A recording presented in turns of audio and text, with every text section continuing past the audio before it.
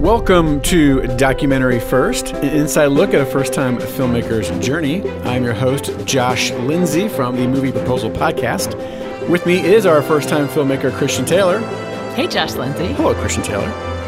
And next to Christian is, again, our trusty-dusty research extraordinaire, button-pushing guy, Jason Rugg. Hey there. Hello. You know, he really doesn't push buttons. Yes, he does. He literally actually types on the keyboard. They're buttons. Those are buttons. All right. That's just a lot of buttons. I just don't think those are buttons. I don't think they qualify as buttons. But anyway, hi, everybody. Hello. It's been a long time. I've missed you guys. You've been traveling. I have certainly been traveling. Last time, I know you've been to New York. Have you been anywhere else since we spoke last? No. I went to Tennessee, then I came home, and then I packed up and went to New York. And I've been in New York for like 8 days, and I got back home on Monday night, tried to recover, and I'm packing up to leave for D.C. in a couple of days. Man, I mean, my head is spinning, especially with everything that happened in New York. So well, I have a lot to catch you up on. Yes, let's hear it. Where was the first screening in New York? So the first one was at Anthology Film Archives in Manhattan. I was really looking forward to this screening because at the same time I was doing a screening, it was sort of old home week for me. I was so thankful to have my best friend from college, Colette Hildebrand, otherwise known as Coco. She was coming down from Albany to meet me, and we were going to stay with her parents in Huntington, New York, for the week. And I hadn't seen her in 35 years, so I was really excited to see her. And the icing on the cake was that her father was a World War II veteran. Oh, my goodness. And I never knew that, of course, until this till this film came up. So anyway, I got there on Friday. Coco picked me up at LaGuardia Airport. Have either one of you been there? It is. I was there in May. It is what such a nightmare. mess. It is a nightmare. Gosh. Don't go to LaGuardia like for 10 years. I am so glad that you didn't try and do rideshare. Yes. Oh, I know. I've heard that was the rideshare is a nightmare. It took like an hour and a half to get an Uber. It's bad. It was terrible. Wow. They're trying to upgrade and make it nicer and newer. And like there's one terminal, like the Southwest terminal is brand new and it's awesome. And everything else is hell in a handbasket. Wow. It's like terrible. Okay. So anyway, flew into LaGuardia, drove out to Long Island, met her parents. And the next day on Saturday, we got ready to like put together this reception. So the theater was covered by a donor. Thank you, Nora Whalen. And we're going to do our own little reception. So Coco and her mom and I, Anne, hi Anne, we did this wonderful little reception. We put out all of our stuff on the table. One little fun side note is when I was leaving Anne and Frank Notaro's garage, I saw a pair of wooden shoes on their, in their garage on a shelf. And I was like, wooden shoes? What are these wooden shoes doing here? There's wooden shoes in our film, and so that's what the French kids wore before, the liberation, because that's all they had. And she's like, oh, I don't know, I got it somewhere, you can have it. And I was like, awesome. It'll look great on my display table. That will come in later. All right. Anyway, so we go down there, we set up the display. Some of my high school friends showed up there, Dirk Friedkin and Lydecker. And it was just super meaningful to me that Jack Rapley was there. Kids from my high school came out to support me, so that was neat. We had a woman who was from the French Embassy Cultural Services. She runs Films on the Green in New York, where they exhibit French films. She came with her daughter. She's from the Normandy area, and they were just there. Another French woman came who was a friend of a friend, the Peelers. And then we had Frank Notaro, who was our World War II veteran. So during the week, I got to learn more about Frank, and I got to learn about his service in World War II. And he went to Yale. And so he had done the first year at Yale when he kind of got called up. And he and a bunch of his Yale classmates left school and went to fight. And when they came back, they had lost 30 of their classmates. Wow.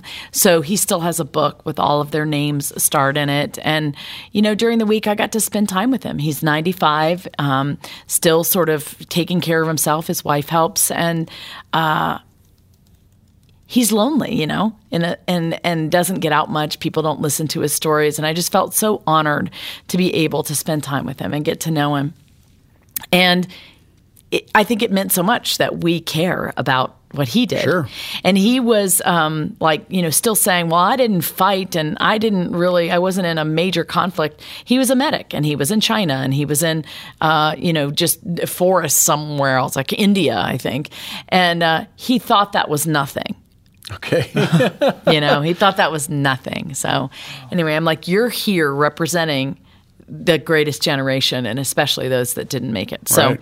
So anyway, we get to the theater, we show the film. He gets up beforehand and talks about how, important these lives were and these friends were.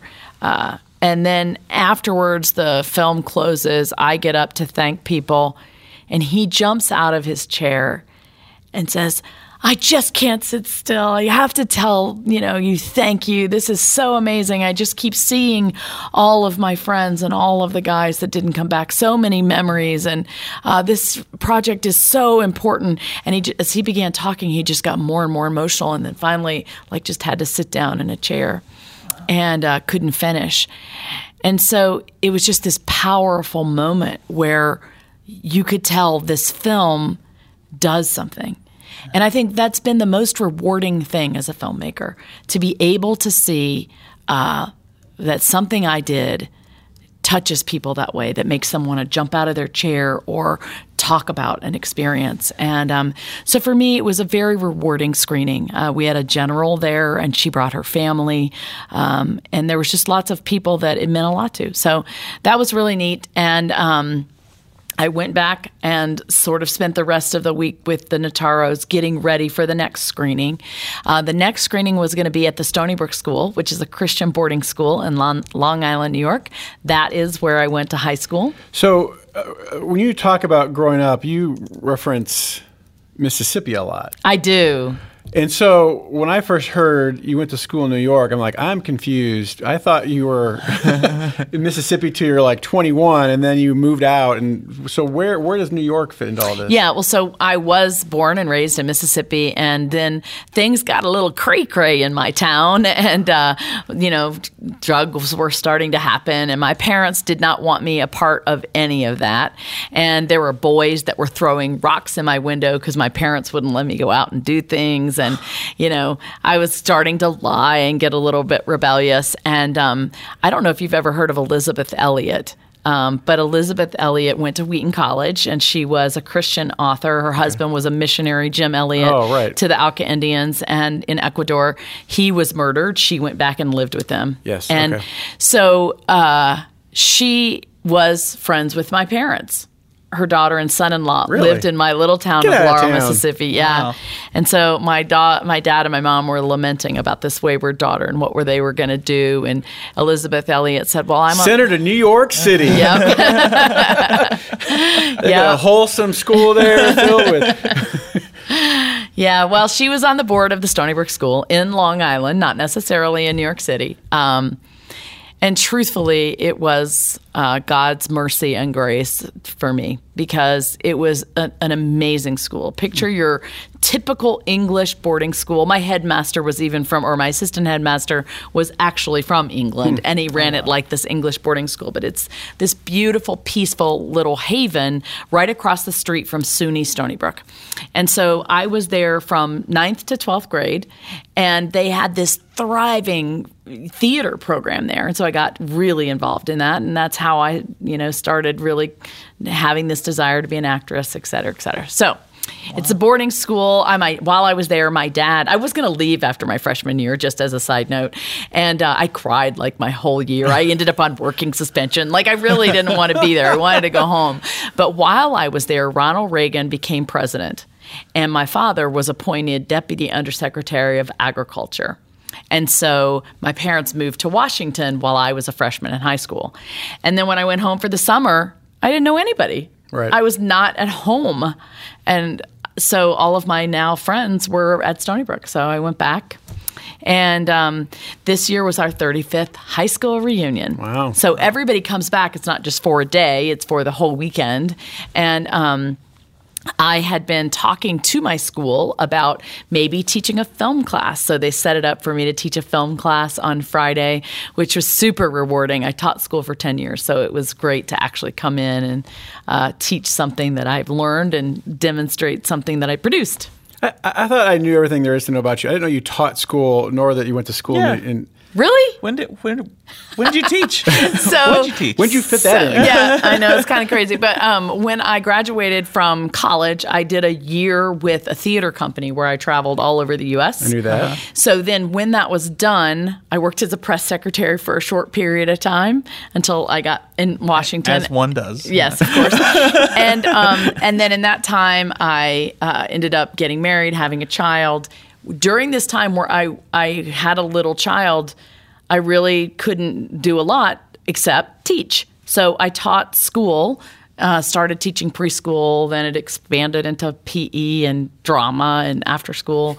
So I did that for the first 10 years I was married. I taught school, but just the special subjects that I actually knew something about. So you taught a class at Stony Brook on Friday. Yep, I did, and that went great. And then on Saturday, we hung out with all of our friends, and Sunday was when we were going to have the screening.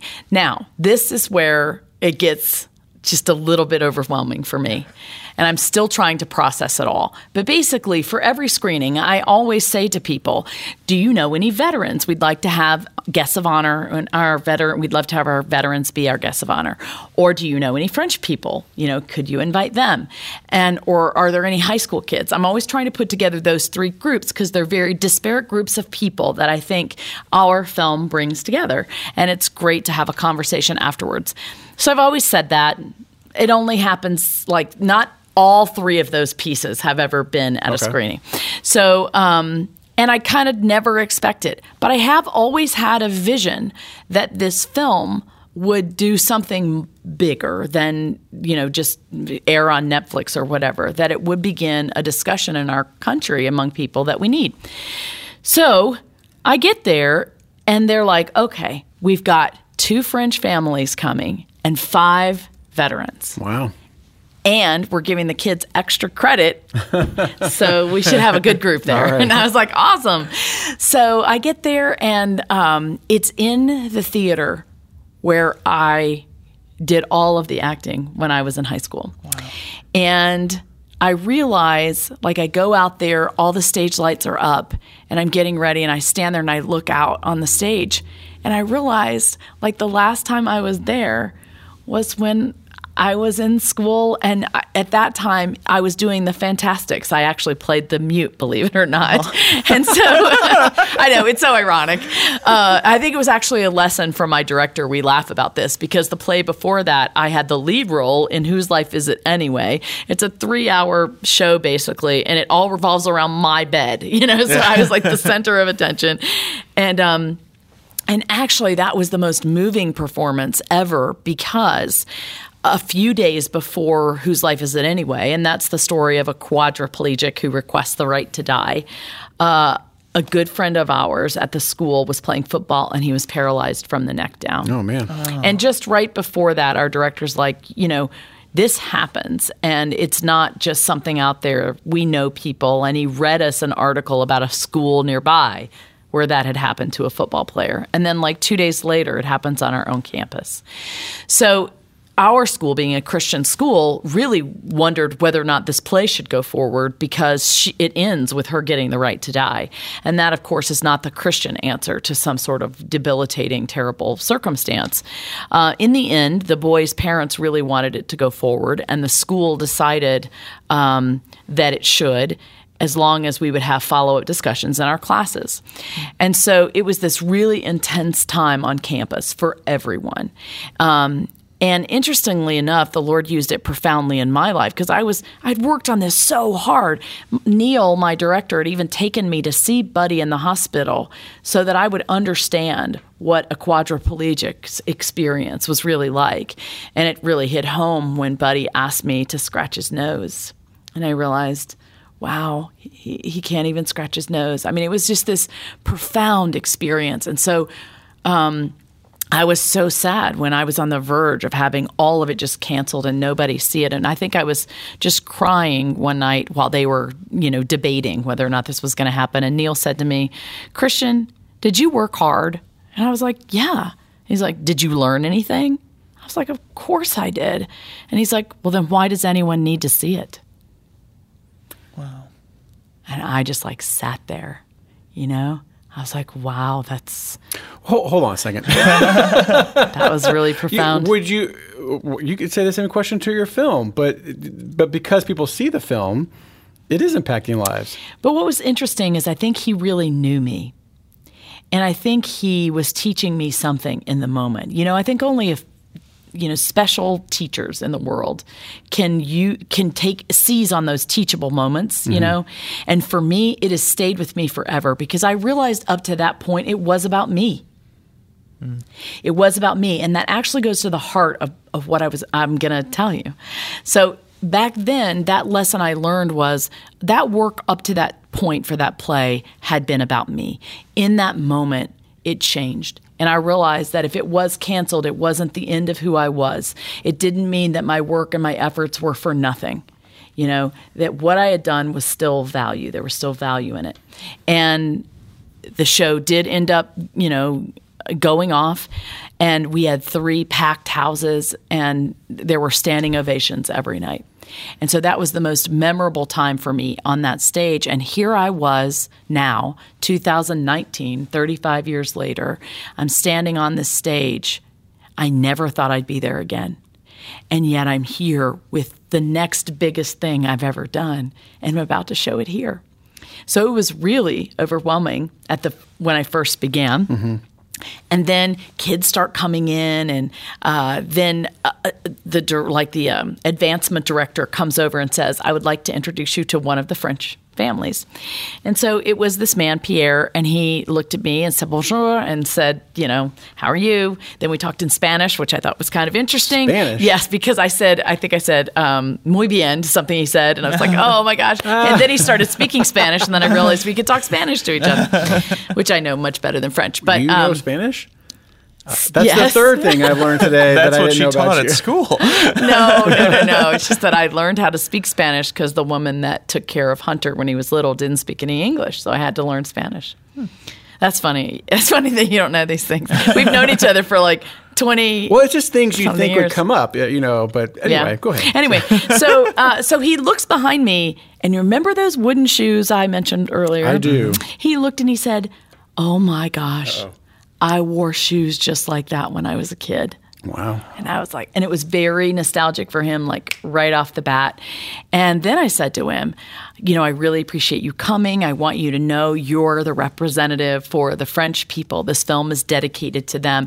And I would like to introduce you first. And he's like, no. You have to introduce the veterans first, who are already starting to come in. And I said, I knew you were going to say that. But the film is to thank the veterans for how they treat, or thank the French for how they treat our veterans. And he said, okay. Then I went to meet the next family.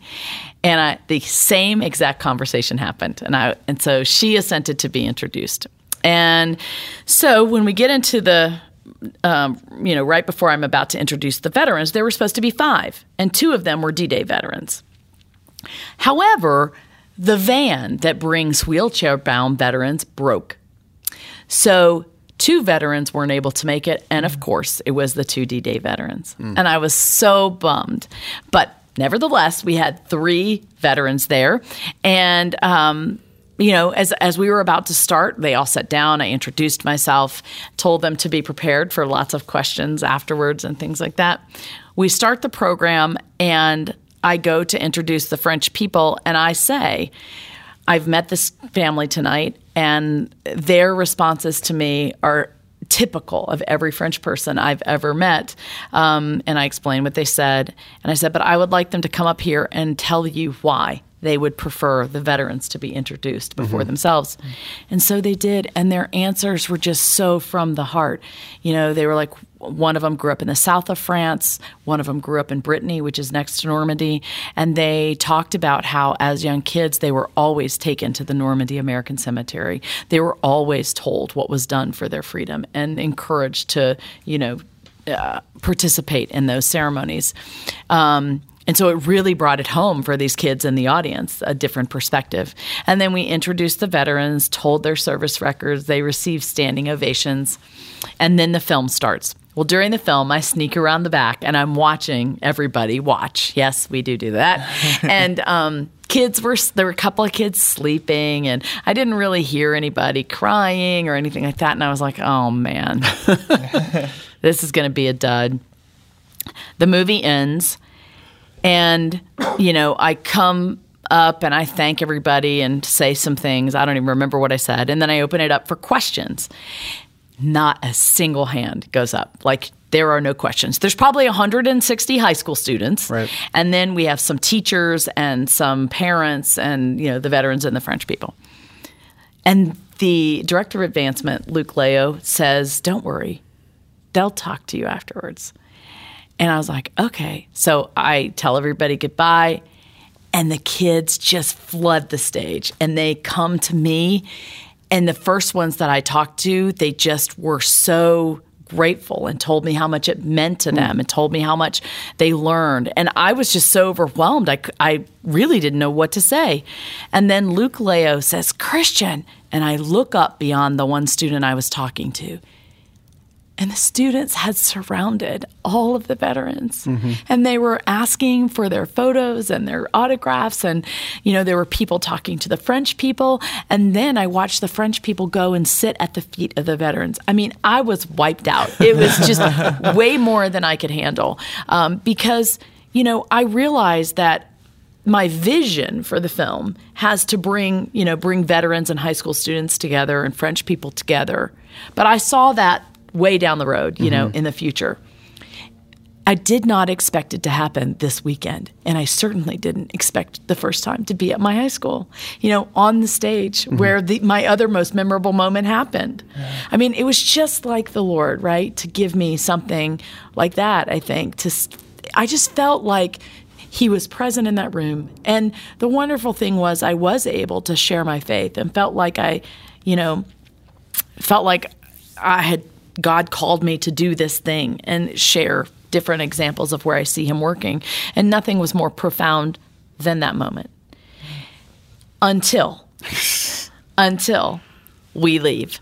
And we left because the VA hospital called and said, those guys need to come back. It's dinner time. Yeah. And I'm like, if you're going back, I'm going to go with you and see those D-Day veterans. So I get in the car. We get over to the VA hospital. And they introduced me to the first D-Day veteran. He's a 101st paratrooper, and he's eating his dinner. And I go in to explain to him I'm an ambassador for the French people, to tell them how much they appreciate his, service and what he did. And he starts crying, and his hands are shaking. And, I showed him our trailer, and you could just see how much it meant to him. And then I hear from behind me, Normandy. My brother fought in Normandy. And I looked over at him, and I see all the nurses trying to shush him. And then he's going, his name was Frank Bonanzio. And I was like, Bonanzio? I'm like, do you have a brother named Daniel Bonanzio? Yeah, Danny's my brother. And I was like, are you from New Jersey? And he's like, yeah, I'm from New Jersey. I'm like, did Danny drive a truck? Yeah, we all drove trucks. I was like, can this really be happening? And so Daniel Bonanzio, I've talked about him on the podcast before, I think.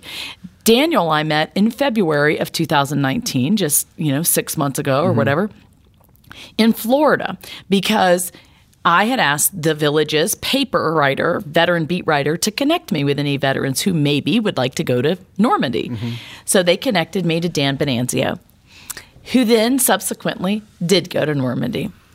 So I know Dan and his family, his daughter Barbara, really well. And so I'm thinking, is this the same guy? So I realized I have their phone numbers in my phone. So I called Dan Bonanzio, and he doesn't answer. So I left a message. Then I called his brother or his son-in-law, Hank, and I hear, stop calling me, you jerk, click. And I was like, well, that was weird. For real? Yeah, that for real happened. At first I thought I was making it up, but then later they admitted that, yes, Hank, in fact, had done that. And then I called Barbara, his daughter, Dan's daughter, and she's like, Christian.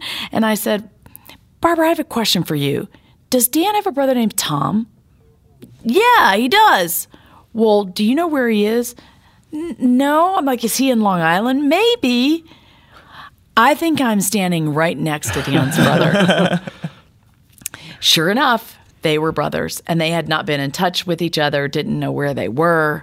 And so I was able to set up a video call with them, a reunion, and it was hilarious. Like, take your hat off. Let me see. Do you got any hair? And they're both taking off their hats, and both of them were bald. And Dan goes, yeah, you look just like me. And they were talking about their kids. And anyway, it was so precious. And I just thought, you cannot make this stuff up. Right. You just can't.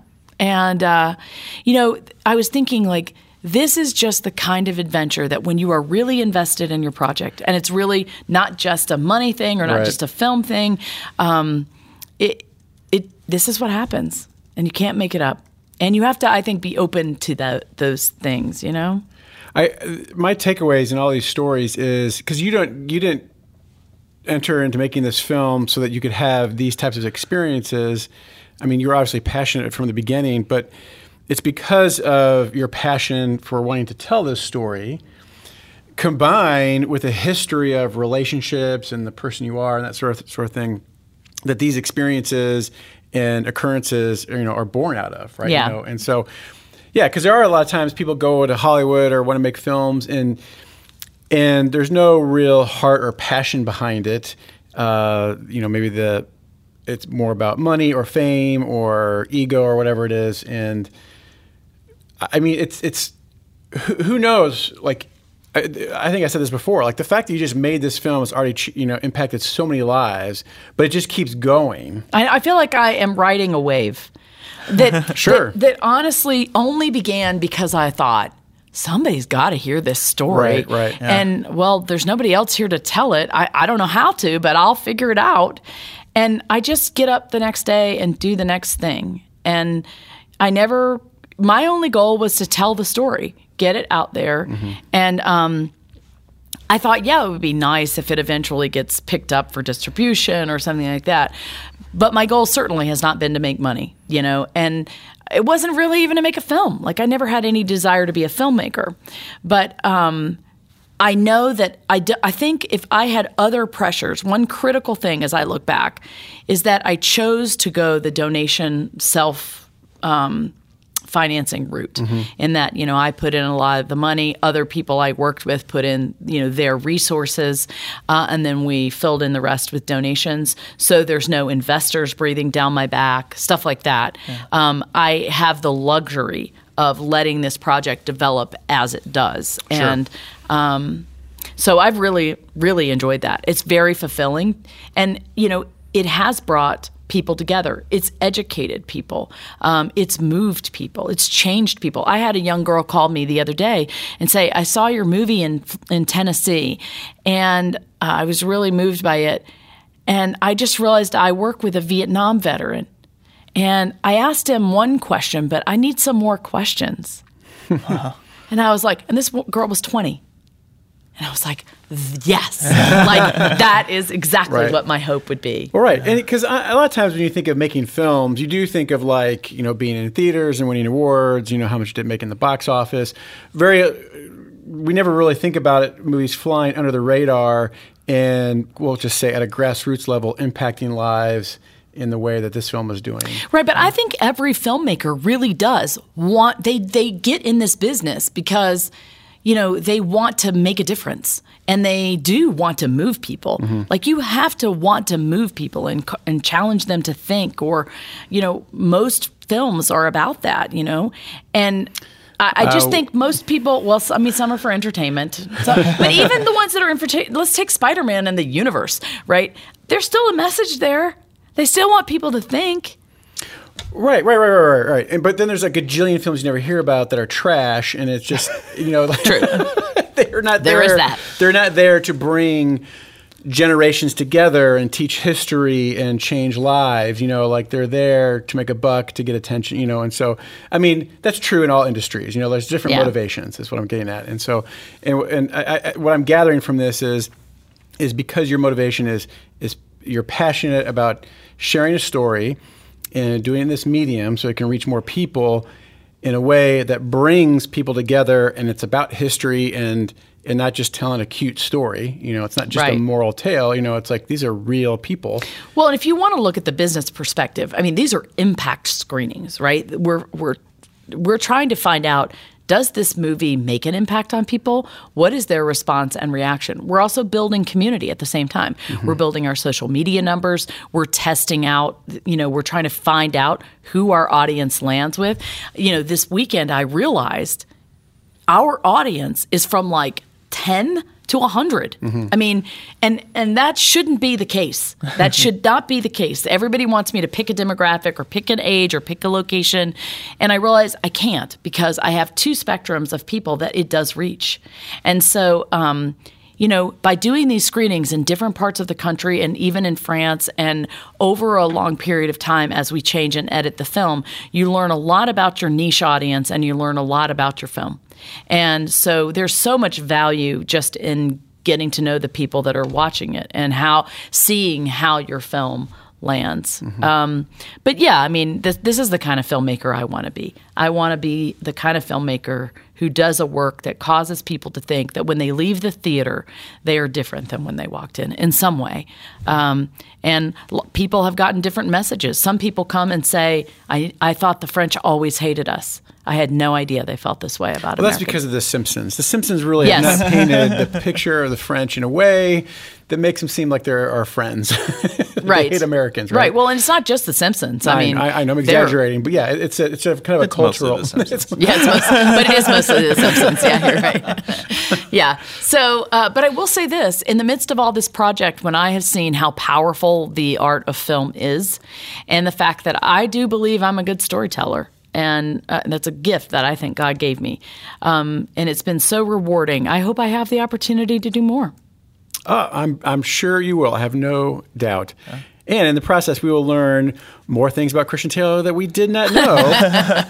So on that note, I want to thank everyone for joining us for this extended version. Well, we have one other thing to say. What's that? Well, right now, today's date is October 10th.